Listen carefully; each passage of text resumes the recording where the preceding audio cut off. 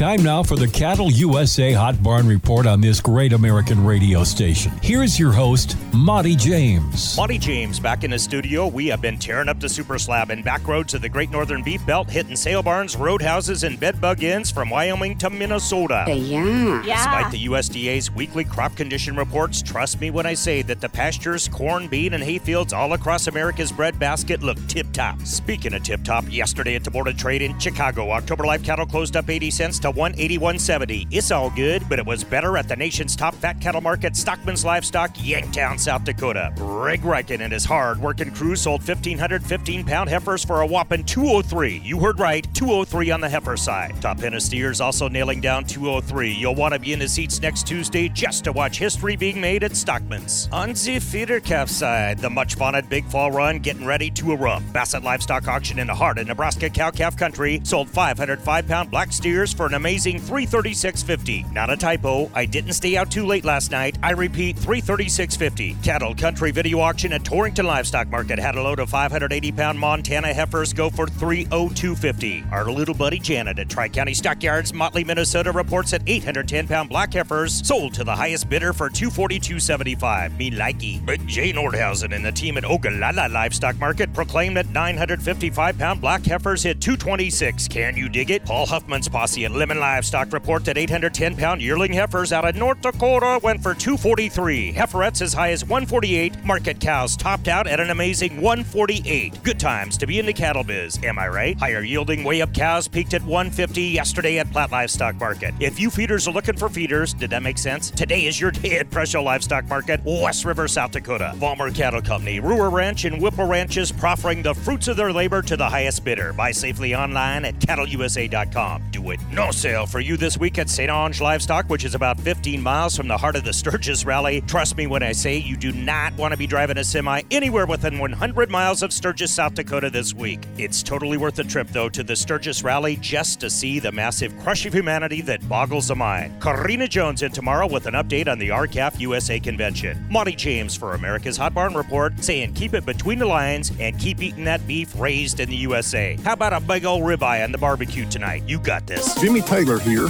Beef Board member and Oklahoma rancher. The Beef Checkoff was created by Congress. Their law states we must use the funds in the areas of promotion, research, and industry and consumer information. From the famous beef that's what's for dinner to educating students about beef production, producers on the board have the ability to utilize checkoff dollars to put beef on the most plates. Beef demand is at a 33-year high thanks to your checkoff dollars at work. Visit thrivingdemandforbeef.com. That's thrivingdemandforbeef.com.